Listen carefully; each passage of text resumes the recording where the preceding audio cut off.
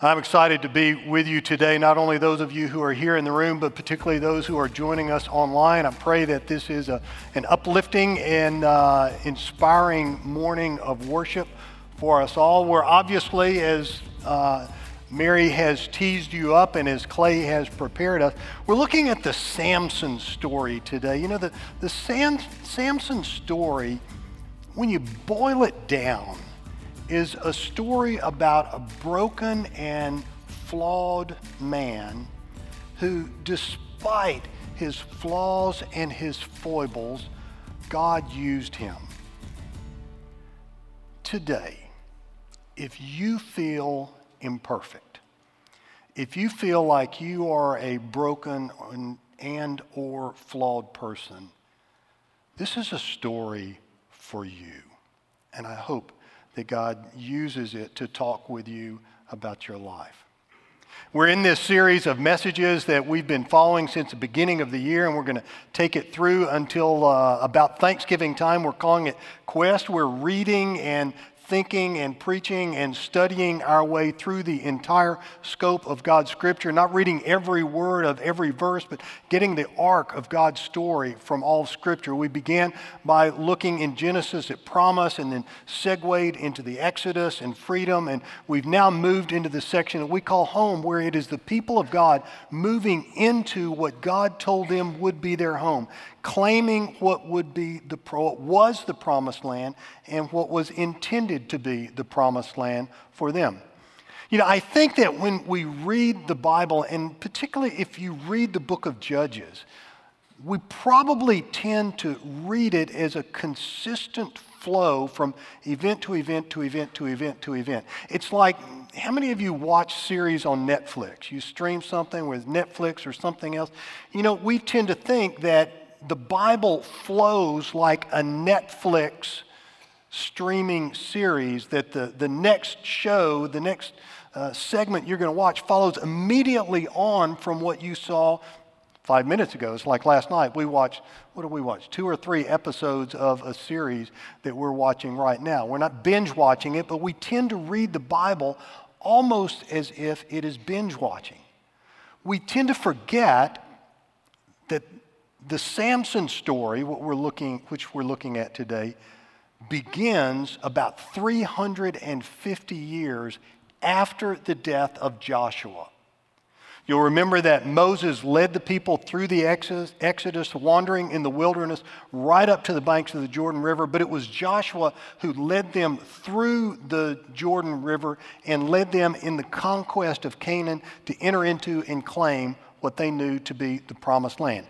350 years have passed. The people of Israel did not completely displace the Canaanites as God invited, instructed, commanded them to do. Some of them stayed around, and so they are consistently dealing with conflict with the peoples around them. That's where we pick up the Samson story. Now, I think it was 1989, Stephen Covey came out with that landmark work, The 7 Habits of Highly Effective People.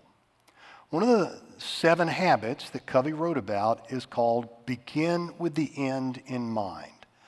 So I want to begin the sermon, the story of Samson, with looking at the end of his story. It ends in chapter 16. We pick up the story at the 23rd verse. If you've got your Quest Bible that we provided for you, grab it. If not, grab one of the pew Bibles out of the racks in front of you. Let's listen along, follow along as we look at the Samson story. Now the rulers of the Philistines assembled to offer a great sacrifice to Dagon, their god, and to celebrate, saying, "Our God has delivered Samson, our enemy, into our hands." When the people saw him, that is Samson, they praised their God, saying, "Our God has delivered our enemy into our hands, the one who laid waste our land and multiplied our slain." While they were in high spirits, think the Atlanta Greek Festival. While they were in high spirits, they shouted, "Bring out Samson to entertain us." So they called Samson out of the prison, and he performed for them. Brute acts of strength. When they stood him among the pillars, Samson said to the servant who held his hand. Now, you have to understand that when he was subdued, the Philistines gouged out his eyes, so he's blind. He can't see. So he says to the servant who held his hand, "Put me where I can feel the pillars that support the temple, so I may lean against them." Now the temple was crowded with men and women. All the rulers of the Philistines were there. And on the roof were about 3,000 men and women watching Samson perform.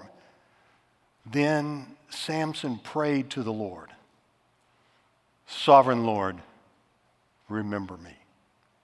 Please, God, strengthen me just once more and let me with one blow get revenge on the Philistines for my 2 eyes." And Samson reached toward the 2 central pillars on which the temple stood, bracing himself against them. His right hand on the one and his left hand on the other. Samson said, "Let me die with the Philistines." And he flushed with all his might. Down came the temple on the rulers and all the people in it.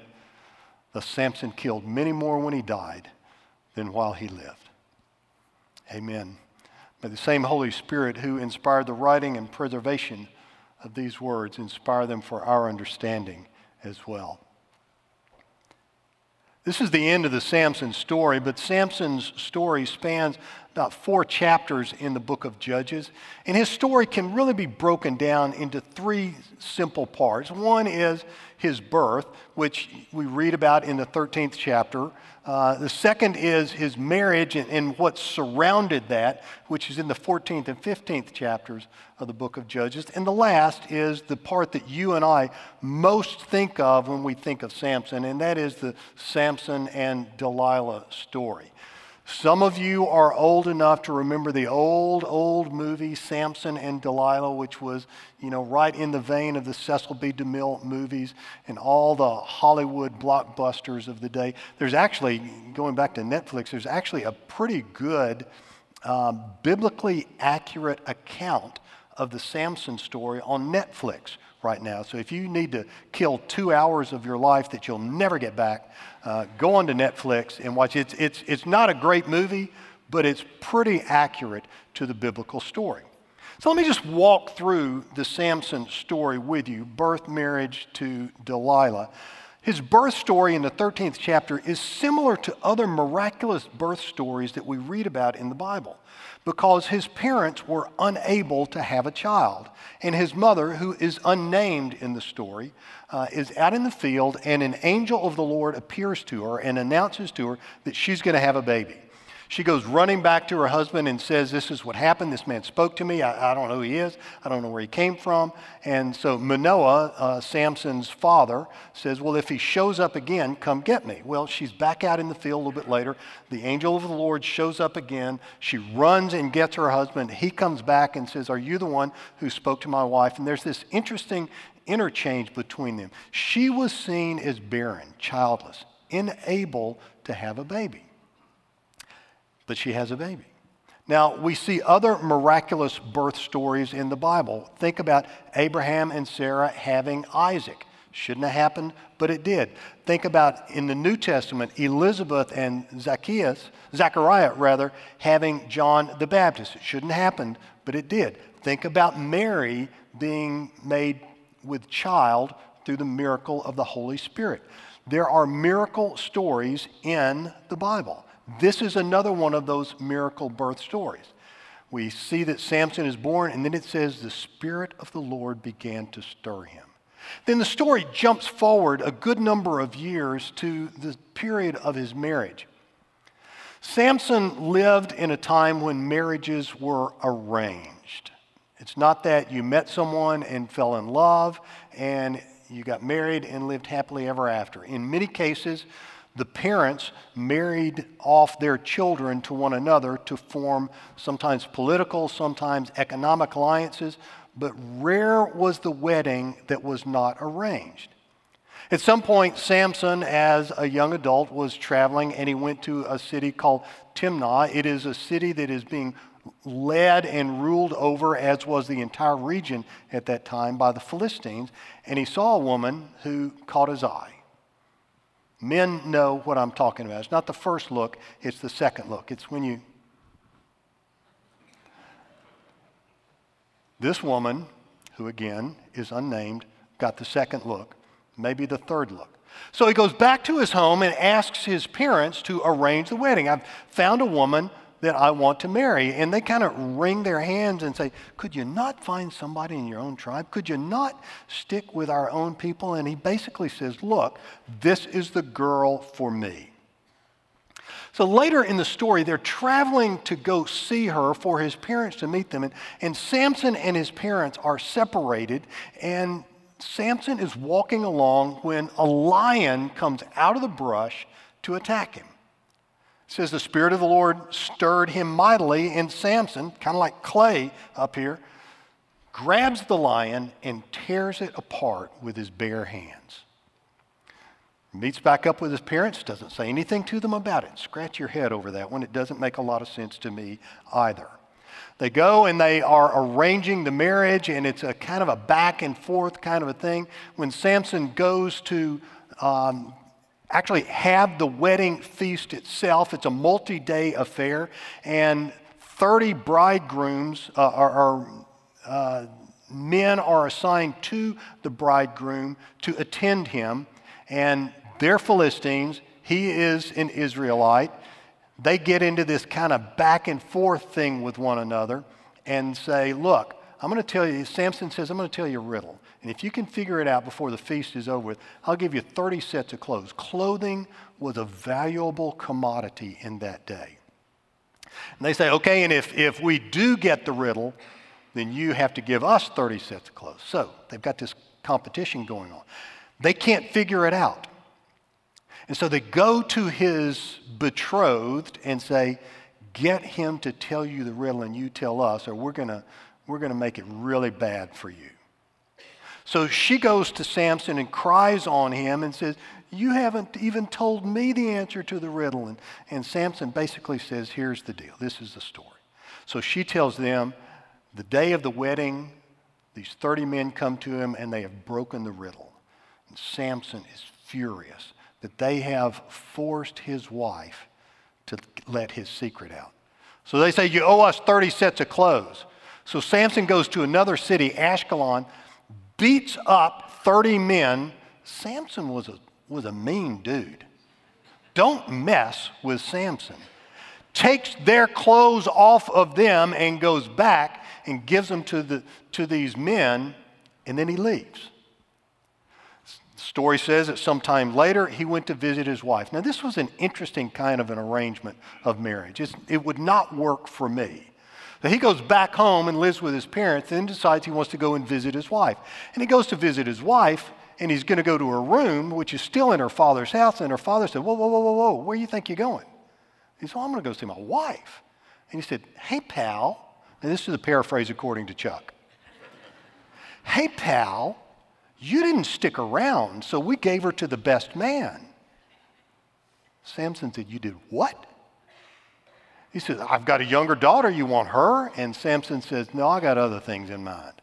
And he goes out and he catches 300 foxes, ties them tail to tail, and lights torches and turns them loose in the field, and they destroy the crops of the Philistines. The Philistines are furious. They kill his supposed father-in-law and his supposed wife. Samson is not very happy about this. This is during that period of, or during this period of time is when the aria that Clay sang would have taken place, where Samson is going back and forth between his own village of Israelites and the Philistines, and he's trying to encourage the Philistines to place their hope, place their faith, place their trust in God. He knows the Philistines are after him, so he goes into a cave and he's hiding, and the Philistines go to the people of Judah and say, you get Samson for us, or we're going to destroy your villages. So the men of Judah go out and they get Samson. I need a prop at this stage of the game. So the men of Judah go out and they talk to Samson and they say, look, we're going to turn you over to the Philistines and everything's going to be fine. They bind Samson's hands. Samson gets pretty hot. The men of Judah take off, and Samson picks up How many pastors do you know that actually own the jawbone of a donkey? Samson picks up the jawbone of a donkey, and with this, this is not the actual one, but with it, kills 1,000 of the Philistines. I told you, Samson was a bad, bad dude. Then the story jumps ahead 20 years. Remember how I said we tend to think that this all just spans forward? But it really does not. It jumps ahead 20 years to the story of Delilah. Samson meets Delilah and is head over heels in love. Samson has this brute strength that enables him to do things like kill 1,000 men with the jawbone of a donkey. In another instance, he breaks down the city gates. Suddenly, the strength of the Lord will come upon him. There's actually scientifically proven a phenomenon that is called hysterical strength. You've heard about these stories from time to time. This is actually a newspaper picture of a woman from our region. In 1982, Angela Cavello lifted a car off her son. This is she and her son and a neighbor child. He was working on a car in their driveway, and the jack collapsed and fell on him. And Angela experienced what we would call hysterical strength and went out and actually lifted the car off of him for him to be able to get out of it. This may be what was going on with Samson as he's killing people with the jawbone of a donkey, as he's beating up 30 men, as he is tearing down city gates. He's known for his strength. And it's his strength that gets him in trouble when he meets up with Delilah. The Philistines go to Delilah and they say, "We will pay you a serious chunk of change if you will find out the secret of his strength." 3 times, Delilah says, "Tell me what it is. Tie me with bowstrings." He snaps them. "Tell me what it is. If you use a new rope that has just been woven, I cannot break it." She ties him with that. "Samson, the Philistines are upon you." He snaps it. "Tell me what it is." 3 times she appeals to him to reveal the secret of his strength. Samson may be strong, but he's not the sharpest knife in the drawer. You would begin to think that he would catch on, but he doesn't catch on. So finally he says, "I've been a Nazirite since before I was born. My hair is shaved off. I will lose my strength." He falls asleep. They cut off his hair.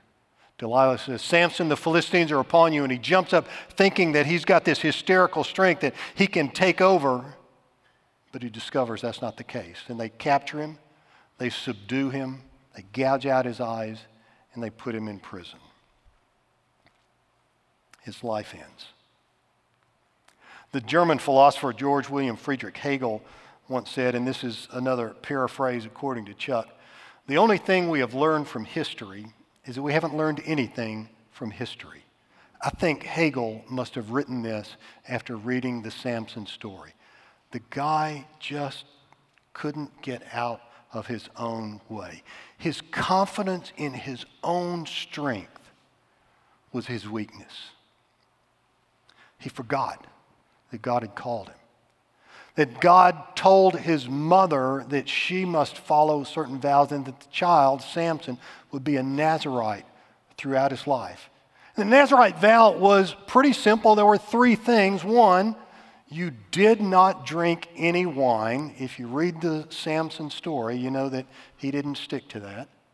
2, you would have no contact ever with a dead body. Well, it's kind of hard to kill 1,000 men with a jawbone of a donkey and not come into contact with a dead body. He broke that one.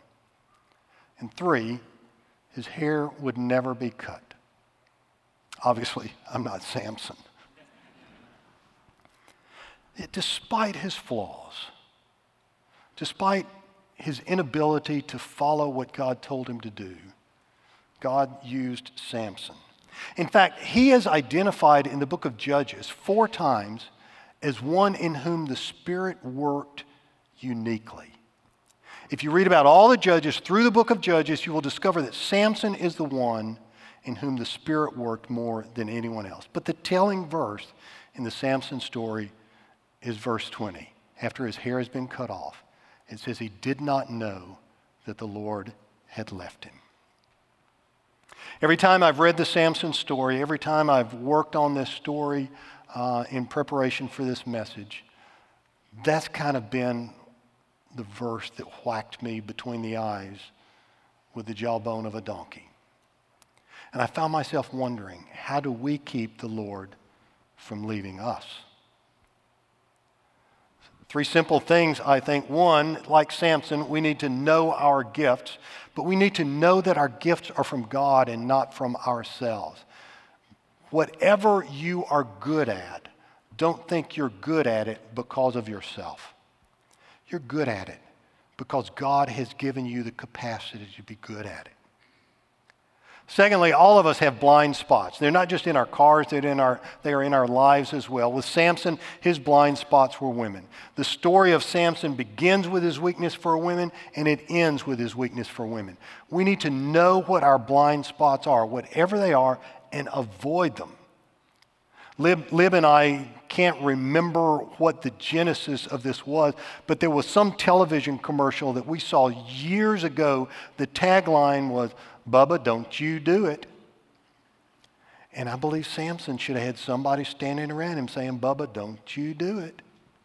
And all of us need to know what our blind spots are, and don't you do it.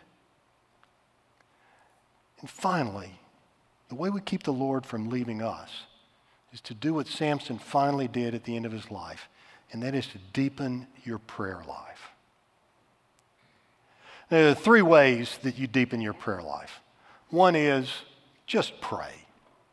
You know, if you want to run, you get better at being a runner by running. If you want to be a cyclist, you get better at cycling by cycling. If you want to play tennis, golf, whatever it is, you get better at something by practicing it with regularity. If you can't make the turn at that point, then what you do is you read the Psalms. You know, the Psalms are the book of prayer of the Bible. David wrote these Psalms, some of them as songs, but certainly some of them as prayers as well. And if you are having a hard time knowing how to pray, just thumb your way through the book of Psalms. I promise you, there is a prayer in the book of Psalms that will give voice to what's going on in your life. And if push comes to shove and you feel like you want to or you need to take it to another level, then you need to read about prayer. I went down the hall from the church offices this week and went into the church library and snapped this picture. This is the section in the church library, which is open Monday through Friday, 9 to 5. It's open on Sunday morning. This is the section in the church library about prayer. There are just a few books there that can help you learn how to grow in your prayer life. Strength won't get you into heaven, folks. Talents and abilities won't get you into heaven, folks. A big fat bank account won't get you into heaven, friends. The jawbone of a donkey won't get you into heaven. The only thing that will get you into heaven is your trust in the Lord Jesus Christ. As these parents earlier today professed their faith in Jesus and trusted their children's eternal destiny to Jesus. So you and I are called to trust our eternal destiny to Jesus. Remember that Samson, at the end of his life, turned back to God in prayer. Let's not wait till we're cramming for finals to turn to God in prayer, but root our lives in it at all times. Let's pray together. God of strength and God of spirit, you who have breathed the breath of life into us, may you stir us to great faith as you stirred Samson to great deeds. May we be devoted to you as you are devoted to us. May your Spirit work in us and claim us and fill us and honor us in all that we do so that we may honor you with our lives. Through Christ our Lord we pray.